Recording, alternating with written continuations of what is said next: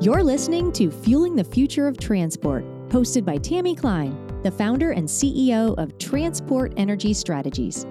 We'll talk all about the fuels and energy it takes to keep the world moving forward. Hi, everyone. Welcome to the show today. So we're going to take a little bit of a detour from the regular interviews with guests. I'm going to talk a little bit more about at the end of the program about some exciting guests we have coming on the show in the full range of the transport energy space. But today, I want to talk to you about my predictions and what I'm watching for 2023. As some of you may know, I'm not just a podcast host, although I do love that. I actually am a consultant and strategic advisor in the transport energy space, working on all kinds of issues, basically the ones that I'm going to be talking about today. Everything from policy issues, not just in the United States, but globally. I particularly watch Europe and several other regions and countries. So we're going to look at policy, market issues, another mainstay of mine, and of course, technology developments as well. So the show today is going to focus on the 10 top issues that I'm watching for 2023. And I've separated it out into policy and market. So I could really go on forever, but we're going to make this short, sweet, and succinct, and just kind of call out some of the things that I think are really, really important to look out for, what I'm watching for clients, and what I'm writing about for the Transport Energy Outlook service. So this is a membership service that clients in the oil industry, in the auto industry, in the biofuels and advanced alternative fuels industries subscribe to. And I think it does a really good job of providing kind of what we're talking about today, sort of the overview of what's happening and placing it in context with where broader energy trends are headed. So you can check that out on my website at www.transportenergystrategies.com. So let's get into what I think are the big issues this year and what I'm going to be watching. So first and foremost, it's going to be the Inflation Reduction Act from the policy side. No question, no doubt. So as you know, or you may know, the U.S. Congress enacted and President Biden signed the Inflation Reduction Act late last summer. And there's a whole range of different provisions in that legislation, a $369 US billion down payment on trying to achieve the US's climate objectives. There's really something for everyone in the clean energy and clean tech space, right? But there are provisions that concerned cleaner fuels production, lower carbon fuels production, so renewable diesels, advanced ethanols, advanced biofuels, sustainable aviation fuel has a special credit. But there also were credits passed for the first time, a whole regime really for hydrogen, beefing up the carbon capture and storage credit, for example, reworking and expanding clean power, renewable energy incentives, and so forth. So it really was just the most wide-scale action on climate and energy arguably ever, but definitely since the 2007 passage of the Energy Independence and Security Act. So the things that I'll be watching this year are so it's been passed, and now the IRS, the Internal Revenue Service, has asked for comment on the implementation of various provisions, the ones that I just talked about. And I'll be very interested to see how the IRS interprets those provisions and what kind of guidance is provided to to industry. So, and what kind of investments sort of come out of that? The certainty that comes out of that will allow folks to invest. There's already, and I'm working with clients actually that are looking to do investments in these various areas in the U.S. And I'll be watching the implementation very, very closely. I'll also be watching, although it's less, the question that comes up for people a lot is, oh, but what about the Republicans? What about, now that the House is controlled by the Republican Party? Are these provisions going to be rolled back? What's going to happen? And I am less concerned about that. I think there will be a lot of noise in the media. Maybe there will be greater oversight in how monies are dispersed and spent. There'll be increased oversight over the IRS. But do I see a rollback for the IRA itself? I really don't. And one good reason that is starting to be, that I've been telling clients and that is now starting to be reported out there in the media is that, Republicans states are benefiting quite a lot from this legislation. It's economic development and jobs that are coming their way, and no one wants to look that gift horse, so to speak, in the mouth. So that's something I'll be watching really closely. The other thing I'm going to be watching is how other countries respond. So Canada was, I think, among the first to really come out and say, we think we want to do a similar type of IRA targeted for industry and our market. And hydrogen, supporting hydrogen development was something that really came up in the Prime Minister's mini budget. I believe that came out in November of last year. So that's one example. The other example is the Europeans looking to do something similar to the US policy to support European industry. So I'll be watching those policies very closely and the response as well. So that's number one. That's the big one, is IRA and sort of all the associated impacts. The second one I'm going to be watching closely is how and if the various assorted policies under the EU's Fit for 55 progresses forward. So under Fit for 55, there were, I don't know, at least 15, 20 different types of policies that are in some stage of development. And, the war in Ukraine and the energy price situation there, I think, has really put a crimp on Europe's ability to finalize and promulgate those policies. We know that we have a 100% CO2 reduction in car policy. That's among the first policies that were passed under the Fit for 55 flagship. But what I'm really going to be watching is how the others progress. The ones I'm really interested in are Repower EU. Very interested in Refuel EU and how the trilogue negotiation goes for sustainable aviation fuel. Similarly, I'm very interested in how Fuel EU Maritime, how that goes.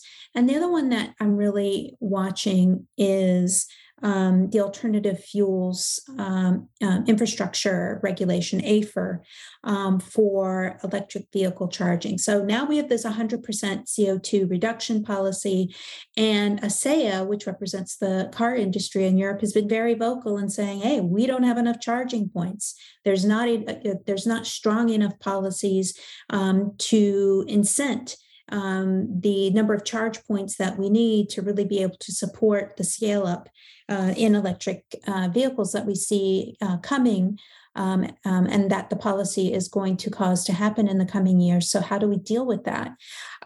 So that's what I'm really watching to see, what those policies end up being, and are they going to be enough to incent, the expansion of charging.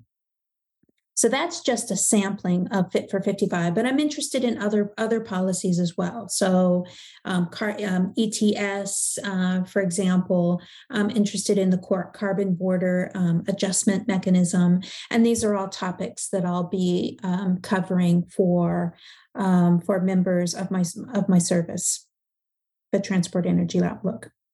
The third sort of set of policies that I'm interested in this year are the revision and strengthening of the low carbon fuel standard. That's the California policy, and sort of where the California Air Resources Board lands in terms of strengthening that policy. Some modeling, there's no percentage point and date set per se, but the state is on a trajectory to reach net zero by 2045. So that'll necessitate a tightening of the LCFS far beyond what we have in place right now. And some of the modeling has even looked at a 90% reduction target by 2045. So I'm really interested to see how that goes. There's been some modeling that suggests to me that perhaps there may not be a future for biomethane or renewable natural gas in the transportation market, and I'm really interested to see. And that was the subject, by the way, of furor, I would say, as someone who listened to that public workshop in November. And rightly so. The policy actually, I would argue, incented the creation of an entire industry. And now the board is saying, well, maybe not. Is sort of how I interpreted it. And so that could be really problematic. And it could certainly be problematic when we consider that the US EPA is considering launching its ERIN program to allow for the generation of renewable identification numbers from renewable electricity. And that renewable electricity, at least initially, will come from RNG. So it's an interesting dichotomy here. Doesn't mean the RNG industry will go away. I think the vision for RNG in the board's scoping plan seems to be focused on industrial and other sorts of hard to abate sectors. And hopefully there would be policies that would support a transition for the industry. But it is a little bit of a rug puller. So this isn't final action. It really was just, this workshop was just the first sort of analysis and salvo and hearing from the public, and they certainly got an earful. But I'm really interested to see overall how the board proceeds with tightening the LCFS. And then, what happens with biomethane in that process. I'm also watching other states and whether we'll see action on clean fuel standards, similar to what we see in California, in Oregon, and now in Washington, which is launching its clean fuel standard program. Last year, the state of New Mexico came very close to enacting a clean fuel standard program. We'll see what happens this year. New York is another possibility. Minnesota is another possibility. And I think there are others out there as well. So clean fuel standards are always very important for clients, and I know for all of you out there. I'm also watching to see how the Canadian Clean Fuel Regulation is implemented now that it's been finalized and promulgated. So the fourth policy that I'm really sort of watching is this National Internal Combustion Engine Vehicle phase out / 100% ZEV target policies that are beginning to be set around the world. And I can't remember the number, but there are at least 20 or 30 countries, probably more at this point, that have pledged to phase out internal combustion engine vehicles. Actually, it's probably closer to 40. And the timeline's generally somewhere between 2035 and 2040. And now we have a number of US states that are prepared to do the same. So I'm watching what's called the Advanced Clean Car 2 program that's coming out of California. That was finalized last year. And there are a handful of states that I expect and already are following and will begin implementing that program. So really interested to see how those policies proceed, or if they do. That's been a question in some states like Virginia, which has a Republican governor, who has tried to overturn Virginia's laws that require them to follow California's program. So far, unsuccessful.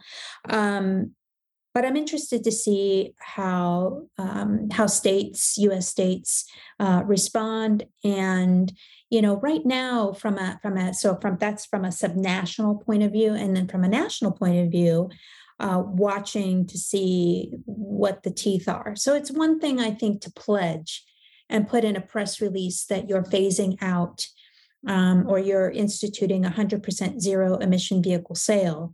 But then, pun intended, the rubber hits the road and the implementation has to happen. And I'm not really seeing a lot of that so far. There's not a lot of teeth, implementation or enforcement teeth just yet, beyond the policy that's on the books now for the EU. So that'll be something that I'll be continuing to watch.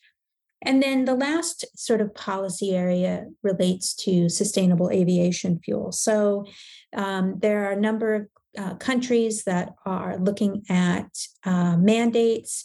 The EU, through Fit for 55, is looking at a mandate as well. So I'll be watching to see policies in that regard. But then also with SAF, I will be looking to see how things like book and claim gets implemented. So there's not an agreed upon right now or standardized approach that's been adopted by the entire global aviation value chain for the accounting and reporting of SAF. But I think that that's going to quickly change. There's two organizations, the Sustainable Aviation Buyers Alliance, SABA, and the CST Initiative through the World Economic Forum, that are developing book and claim certificates to verify SAF volumes, greenhouse gas emission reductions, sustainability, and other measures. So that'll be the implementation of that, and then the impact on the market is something that I'll be watching this year. Okay, so that is sort of the top 5 policies. It's not the only thing I'll be watching this year, but it's some of the big policies that I'll be looking at. And now, let's turn to the market side of the equation. So we're on SAF. So number 6, SAF. So let me read you a few statistics about SAF.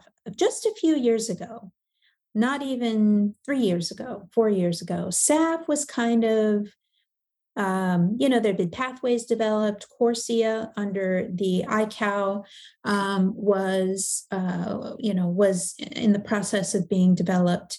There's a lot of R&D, a lot of pilot demonstration projects, some beginnings of commercial scale up, but not really that much. And now, the game has completely changed. So let me read you a few sort of market related statistics. So according to ICAO, there are 115 countries participating in the CORSIA program at this time. So that's the voluntary, it's a voluntary program. And I think that in itself is going to translate into growing demand for SAF. So 12 countries plus the EU are developing policies that impact SAF, just as I spoke about a little bit earlier.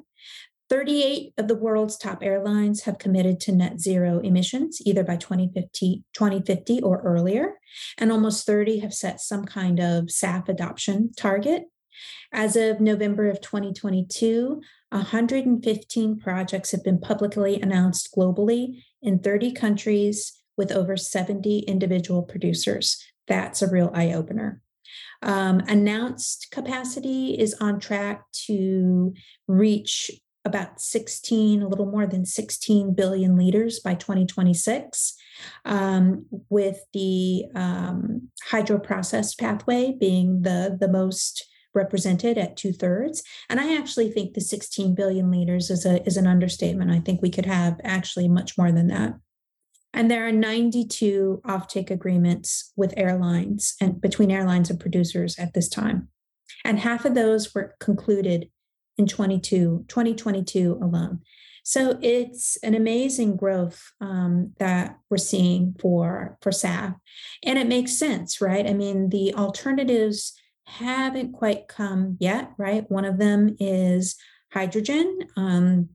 One of them is electrification. Not really sure I see that happening beyond like really short flights. Electrofuels still also haven't quite come yet. So what do we have now in a hard to decarbonize sector with a lot of intense pressure on the airlines to decarbonize now? It's SAF. So I've always said that SAF is, a market, a ready market. The demand was always there. I can't say that about every biofuel type that I've ever worked on in my over 25 years of doing this. But SAF was always quite different. It was always a demand waiting for the production, and now that's coming. So number 7, shipping. So really, really watching shipping and the race to refuel that sector. So biodiesel comes up a lot. Ammonia is presented as an option, but the one that I'm really watching carefully is methanol. So recently, for clients and the public invited guests, we held a webinar, web conference with Maersk, with the Methanol Institute, and with Methanex, one of the largest methanol producers in the world, to talk about the future of methanol, and in particular, the potential impact for shipping. So let me just read you a statistic from Maersk. Maersk plans to procure 730 tons per year green methanol by the end of 2025. And then in that presentation, I can't quite recall all the statistics, but there were amazing statistics about the vessels that are in dry dock in South Korea being created that will run on methanol. So I'm really interested to see methanol's development in the sector. Methanol is used in various aspects of the transport energy sector, but I'm interested to see how methanol begins to scale up, and also very interested in green methanol and methanol as a platform for hydrogen and electrofuels production. So the 8th topic that I'll be watching this year is hydrogen. So hydrogen's everywhere. Hydrogen is like the new black dress, little black dress. I am working on an analysis right now looking at oil company investments. It's an annual survey that I do for my members where I analyze oil company investments. And the top 2 investments that oil companies around the world are making is number 1, far and away, hydrogen. So blue hydrogen and also green hydrogen. And the second, the second most invested area is carbon capture and storage, which goes right along with hydrogen. So I think the estimate, the target for hydrogen is 500 to 600 million tons by 2050, not 2015. And I actually think that could be an underestimate given sort of what we're seeing in terms of development of the technology. And I think that'll only be hastened by IRA policies and IRA-like policies that other countries are contemplating.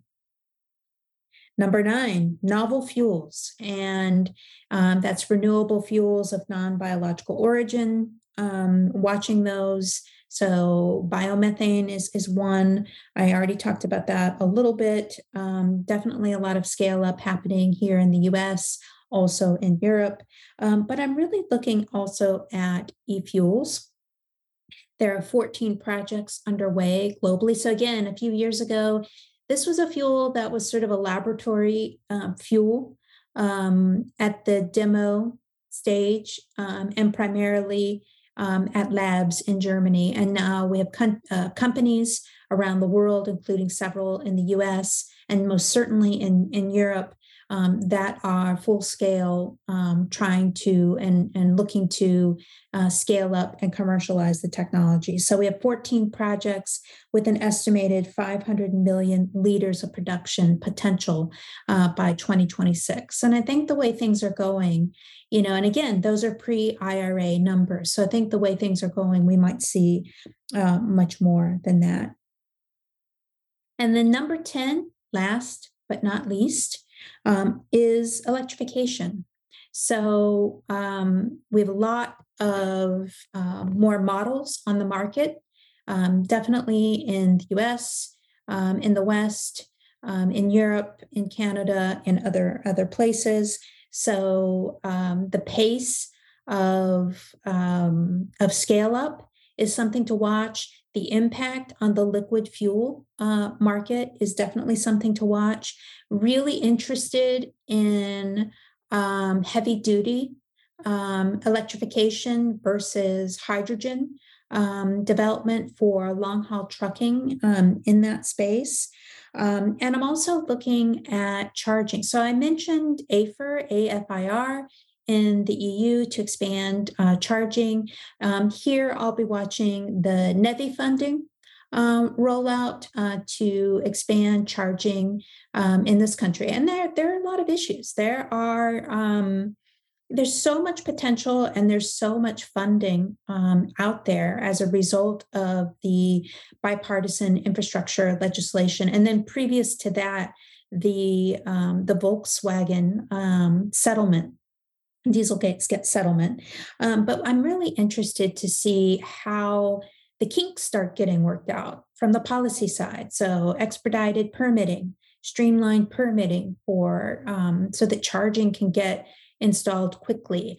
How utilities and in particular public utility commissions respond. I've often wondered if the Public Utility Commission process really isn't that conducive to the quick spread of electric vehicle charging, because a lot needs to happen very quickly, and a lot involves the utility, but a lot needs to be approved by the PUC to make that happen, and processes can be a little slow. So I wonder if PUCs will ultimately end up adapting or what will happen there.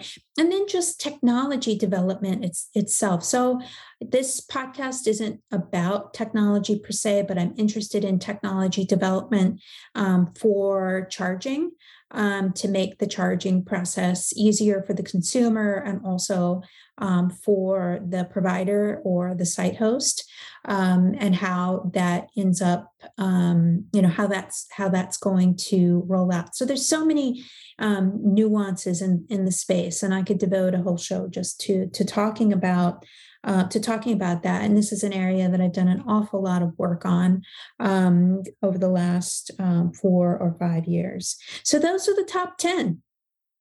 So before we close, we've got some great guests. I'm so excited for 2023. So you've heard from me my top 10 issues that I will be watching.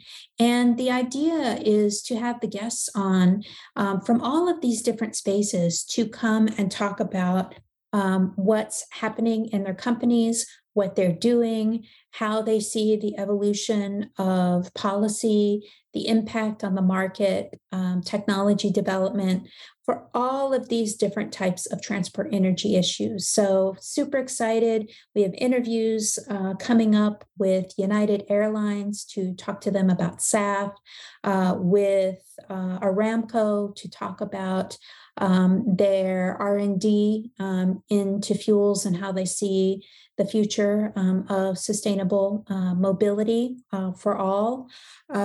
Super excited to have Electrify America talk about what they're doing in the charging space. So that's just a slice of what's coming up ahead in 2023. So thanks so much for tuning in. If you're interested, again, in these issues, you're following all of these issues, you're looking for competitive intelligence, you're looking for research analysis, contact me about the Transport Energy Outlook service. It's affordable and it's so useful in terms of providing the contextual view of what's happening in the key markets on these very, very key issues. So that's the show. Thanks for listening. And I'm excited for the adventure that's going to be 2023. Let's stay tuned. You've been listening to Fueling the Future of Transport. This show is hosted and edited by Tammy Klein, produced by Carolyn Schneer, and engineered by Alexander Nikolic. To hear more great episodes of this show, learn more, and sign up for a free bi-weekly newsletter, visit transportenergystrategies.com.